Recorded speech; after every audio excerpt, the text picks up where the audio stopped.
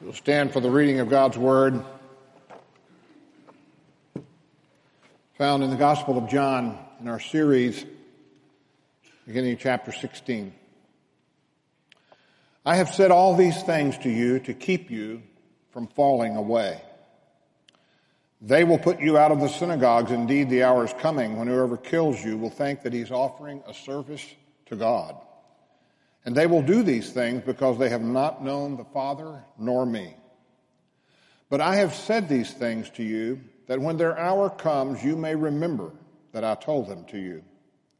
I did not say these things to you from the beginning because I was with you. But now I am going to him who sent me, and none of you asked me, where are you going? But because I've said these things to you, sorrow has filled your heart. Nevertheless, I tell you the truth. It is to your advantage that I go away. For if I do not go away, the Helper will not come to you. But if I go, I will send him to you. And when he comes, he will convict the world concerning sin and righteousness and judgment. Concerning sin, because they do not believe in me. Concerning righteousness, because I go to the Father, and you will see me no longer. Concerning judgment, because the ruler of this world is judged. I still have many things to say to you, but you cannot bear them now. When the Spirit of truth comes, he will guide you into all truth. For he will not speak on his own authority, but whatever he hears, he will speak. And he will declare to you the things that are to come. He will glorify me, for he will take what is mine and declare it to you. All that the Father has is mine. Therefore, I said he will take what is mine and declare it to you. This is the word of the Lord. You may be seated.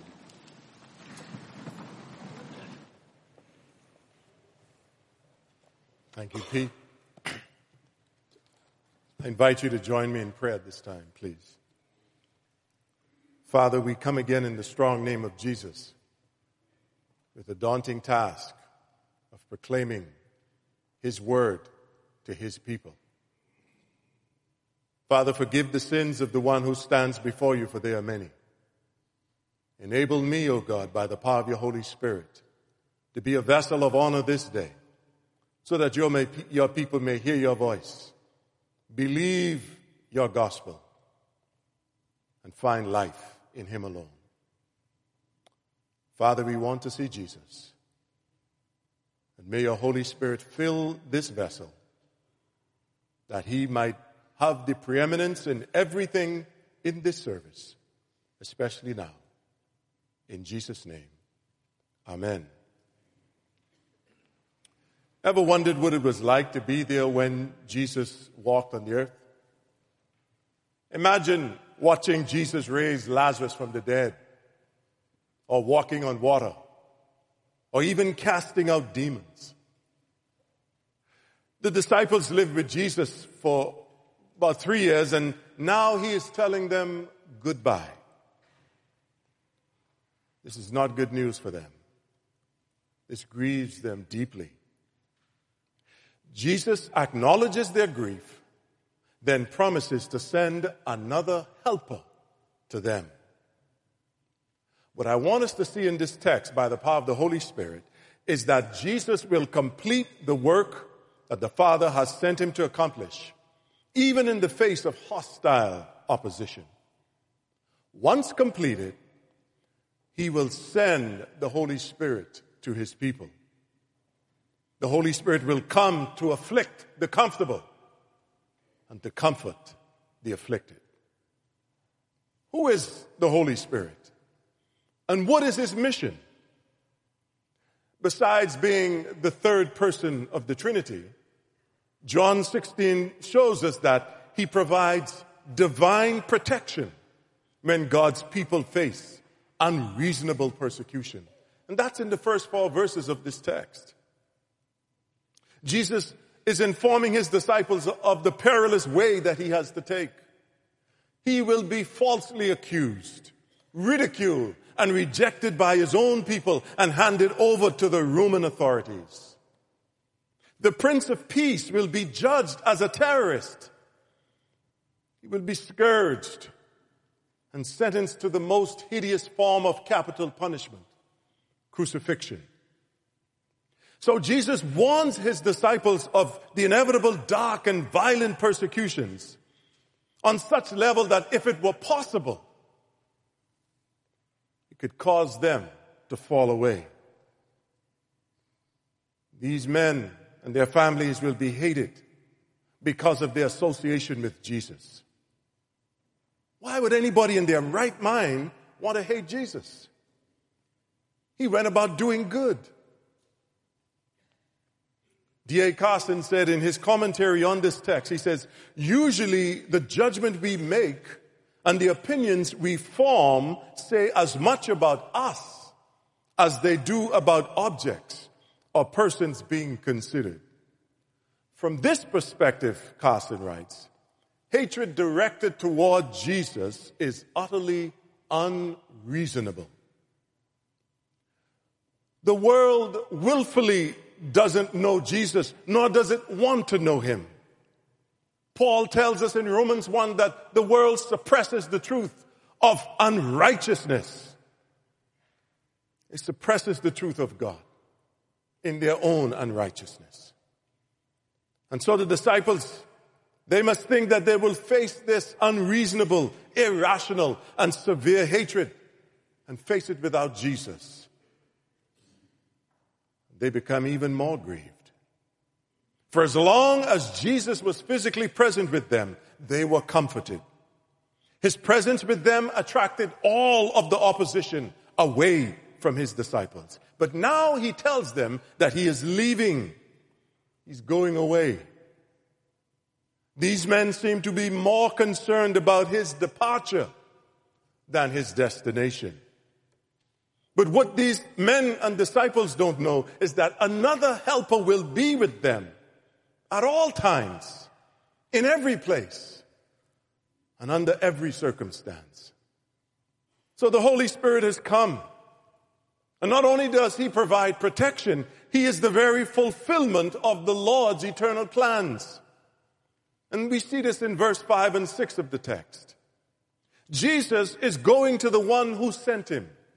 He must finish the work which his Father had entrusted to him alone. And what is this work?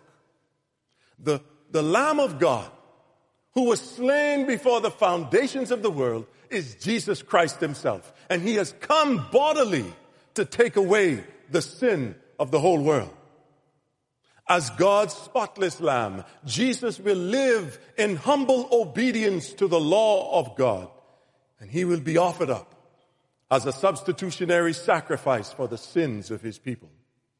Therefore, Jesus must face the pain and the agony of the cross alone, so that all of his people may experience the joy and the peace that we all long for. No cross, no atonement. No cross, no grave. No cross, no resurrection. No cross, no ascension. No cross, no Pentecost. So where's the advantage that Jesus speaks of in verse 7 of this text? It's none other than the Lord's promises have been fulfilled in the coming of the Holy Spirit. Jesus must accomplish the work of redemption so that the Holy Spirit could apply this work in the hearts and lives of God's people. The bottom line, my friends, is that the disciples desperately needed Jesus to return to his Father. The Bible tells us that every time Jesus taught them, every time he spoke to them, all it did was made them more perplexed. They were puzzled. And they couldn't figure out nor what he was saying nor who he was. And they went about arguing about what he had to say. They had questions. And they had disputes among themselves. And they competed with each other for first place with Jesus.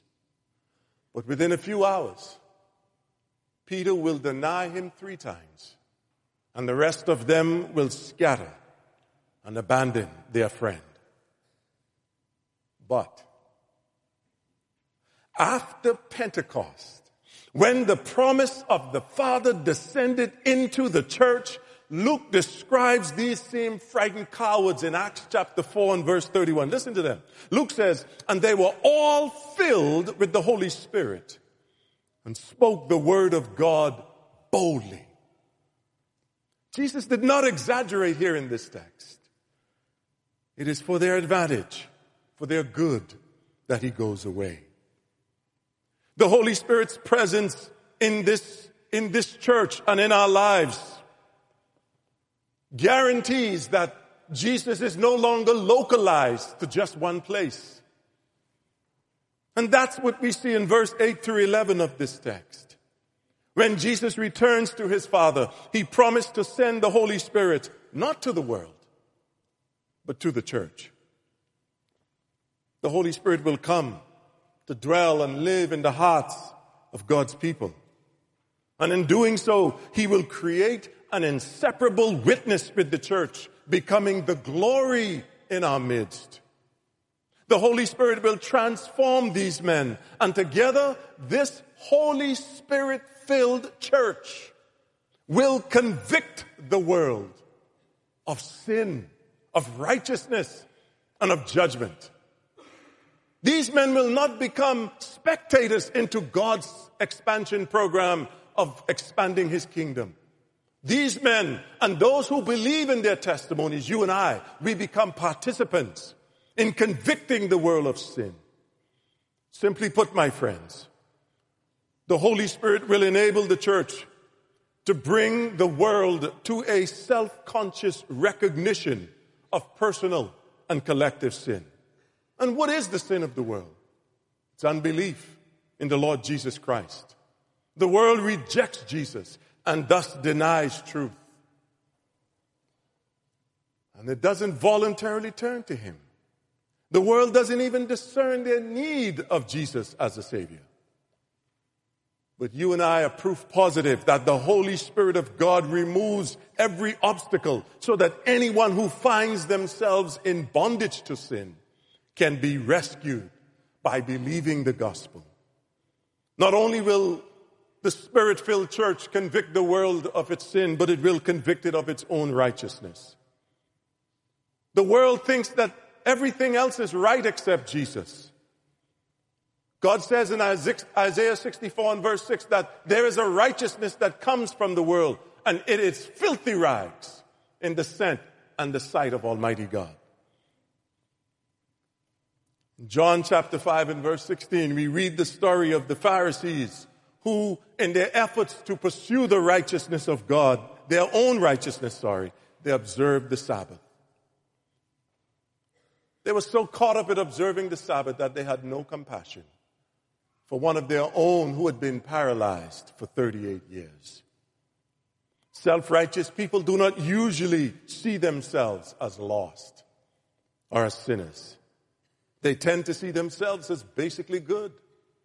George Barna did a research just this year, around April and May of this year, and he notes that many adults believe that they will go to heaven as a result of their good works.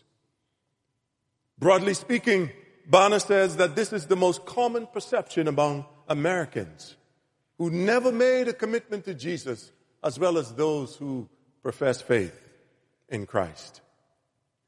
John told us early in chapter 3 that even Nicodemus, a ruler of the Jews, he needed to be born again. You need to be born again, my friends. And that is what the Holy Spirit is here to teach us.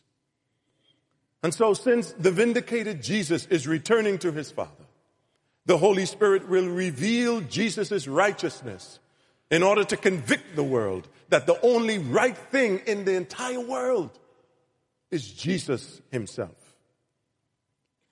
Holy Spirit-filled church will also convict the world of the judgment, because the prince of this world is judged. Yes, there is a coming judgment, but Jesus is speaking here of the judgment that took place on the cross. Mind you, the world sees the cross as the place where Jesus was condemned. But Jesus insists that the cross is the place where the world is condemned, and the prince of this world has been utterly defeated. That's why James could write and tell us to this day that demons tremble at the sound of the name of Jesus. So Jesus' work on the cross is the crucial turning point in the history of redemption. The cross is that place where the world has gotten it absolutely wrong. You and I, as believers in the Lord Jesus, we find victory in the cross. On the other hand, the world in their unbelief stands under the wrath and judgment of a loving and precious Lord, who says in John chapter 3 and verse 36, he who doesn't believe this moment is condemned already.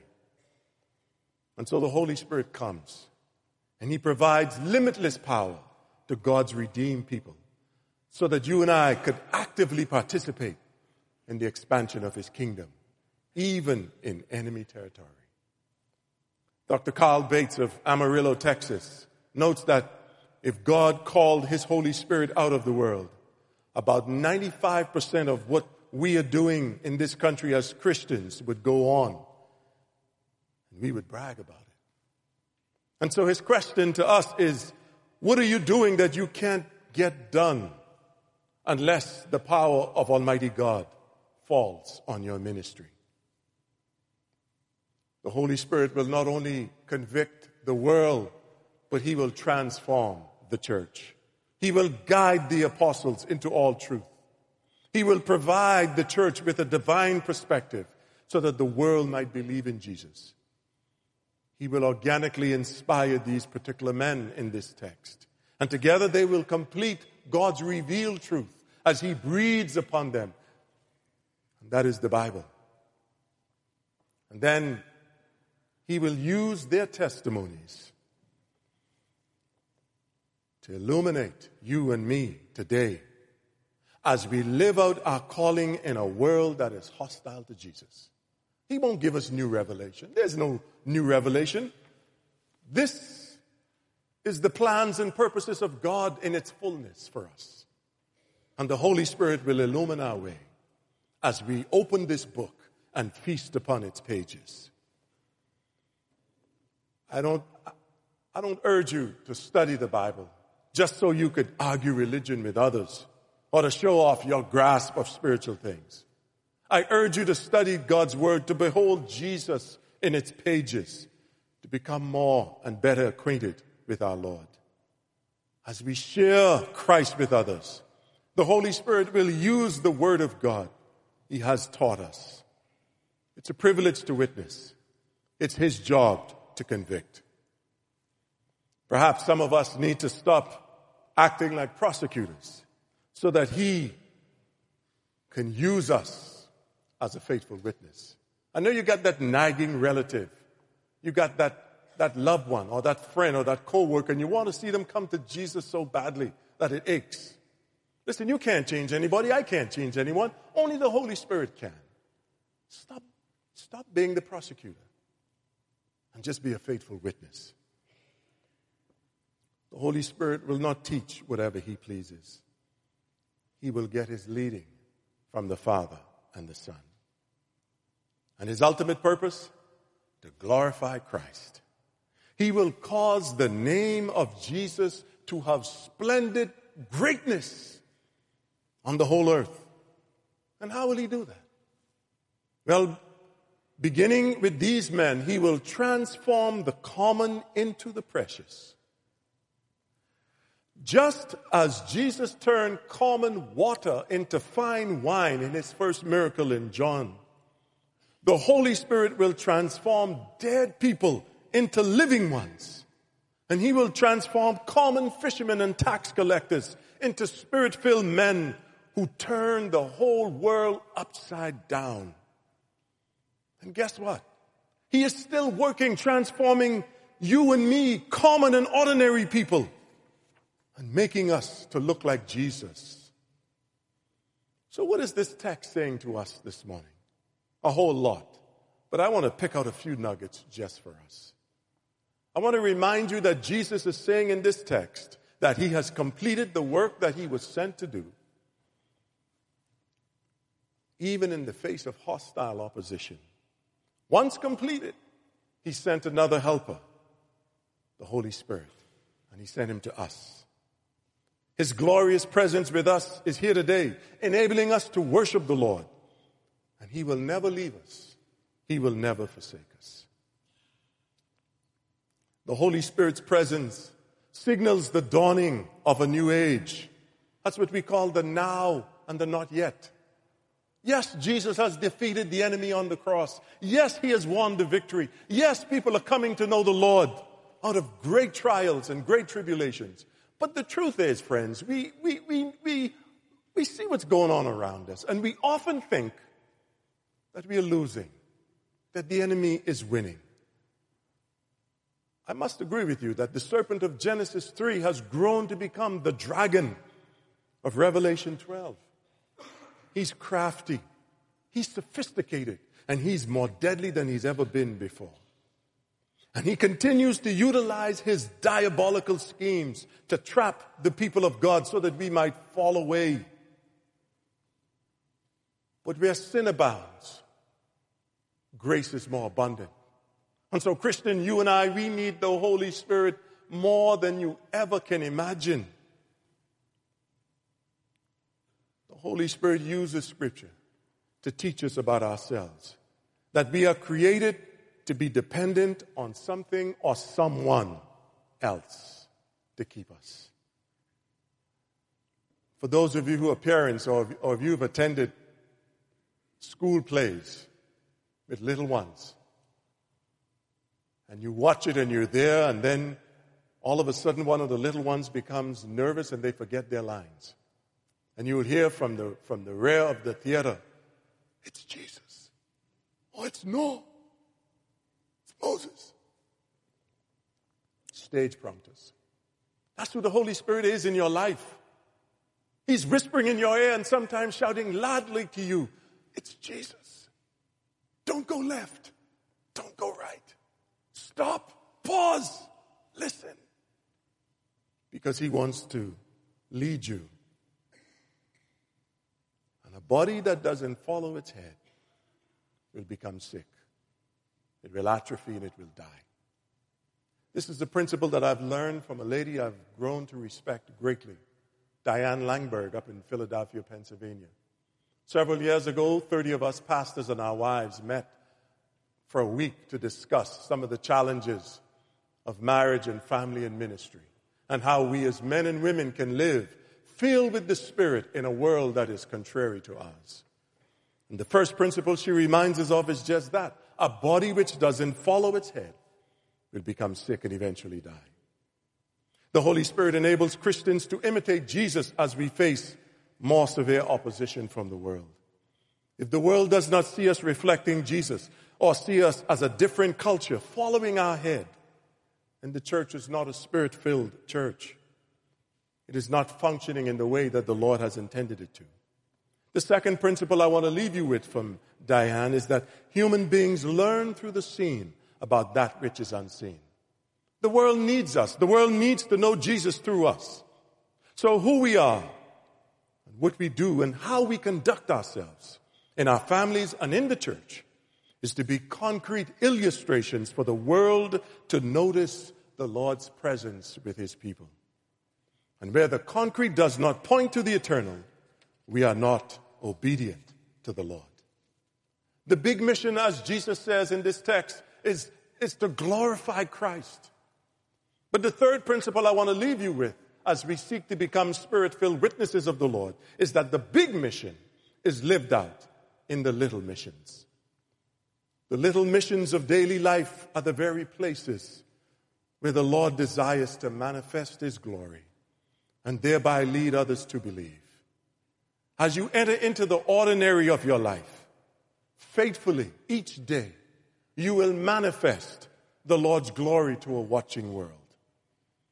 And the fourth principle I want to leave you with as you contemplate what it means to be filled with the Holy Spirit.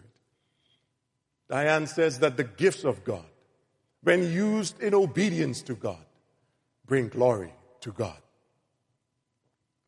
One of the benefits of the Holy Spirit's presence in the church today is that he has granted gifts to each member for the benefit of the entire body.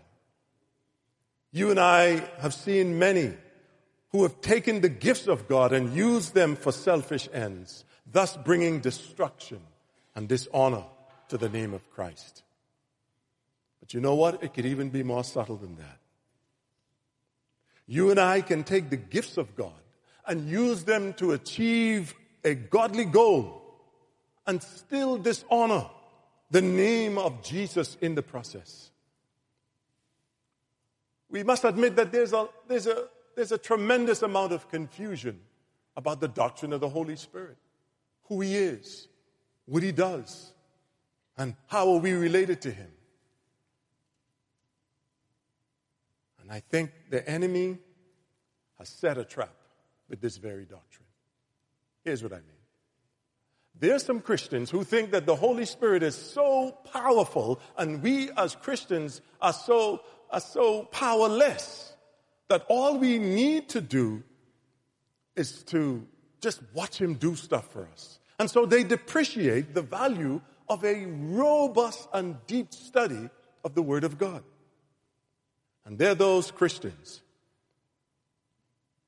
who depreciate and undervalue the spontaneity of joy and enthusiasm in worship. You know who you are.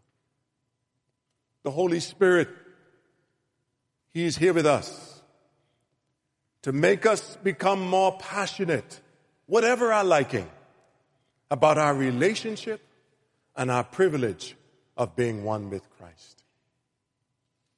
You see, Satan would love nothing better than to divide the body of Christ. And in doing so, the church becomes more vulnerable to his onslaughts. My friends, the world is looking at us. They need to see the fruit of the Holy Spirit, which emanates from a life that is being transformed in Christ. The world needs to see in us the quality of life which makes life worth living. Listen, you got friends and neighbors who are looking at you, and if you can't make it, guess what? They're convinced that there's no hope for them. The world needs to know that the Lord is sovereign, that he is in control, and that all of history is trending toward one great event which lies in the future. And Isaiah saw it, when the glory of the Lord shall be revealed and all flesh shall see it together. I've seen the movie Glory so many times. And one of the scenes in the movie that I remember distinctly is that one where Morgan Freeman is preparing his men for a battle in which most of them will lose their lives. In order to prepare themselves mentally and spiritually, they're singing around a campfire. Freeman then tells the men why he is going into battle. He wants his loved ones to know that he wasn't afraid to face the enemy, that he went down standing up. My brothers and sisters in Christ, we're living in a world where the world thinks that you and I, as the people of God, we are irrelevant. We have nothing to offer. The world doesn't think much of us. If you read the headlines, we are not standing tall any longer in this world. But I urge you to embrace the person and the work of the Holy Spirit. I know three's a company. And two's a company and three's a crowd, sorry. But in a very powerful and real way, the Holy Spirit is Jesus Christ himself. He's no stranger to you. He wants to dwell in you richly so that you and I may experience in a very full measure the presence and power of Almighty God, especially in a place where you're counted as the enemy. May the Lord bless you. May the Lord enrich you, and may the Lord enable you to hear the voice of the Holy Spirit and to follow his path, realizing that one day it will lead to the final glorification of the one who died for us, even Jesus. Let us pray. Father, we thank you and praise you for this text. We thank you and praise you most importantly for the person of your Holy Spirit. Jesus said many years ago, apart from him, we could do nothing. And we realize this truth so distinctly. Lord, the Holy Spirit is very mysterious. He's not here to point to himself. He's here to glorify Christ. May we not be afraid of him. May we yearn for his presence, his power, his perspective, that we might fulfill the purpose to which you have called us. In Jesus' name, amen.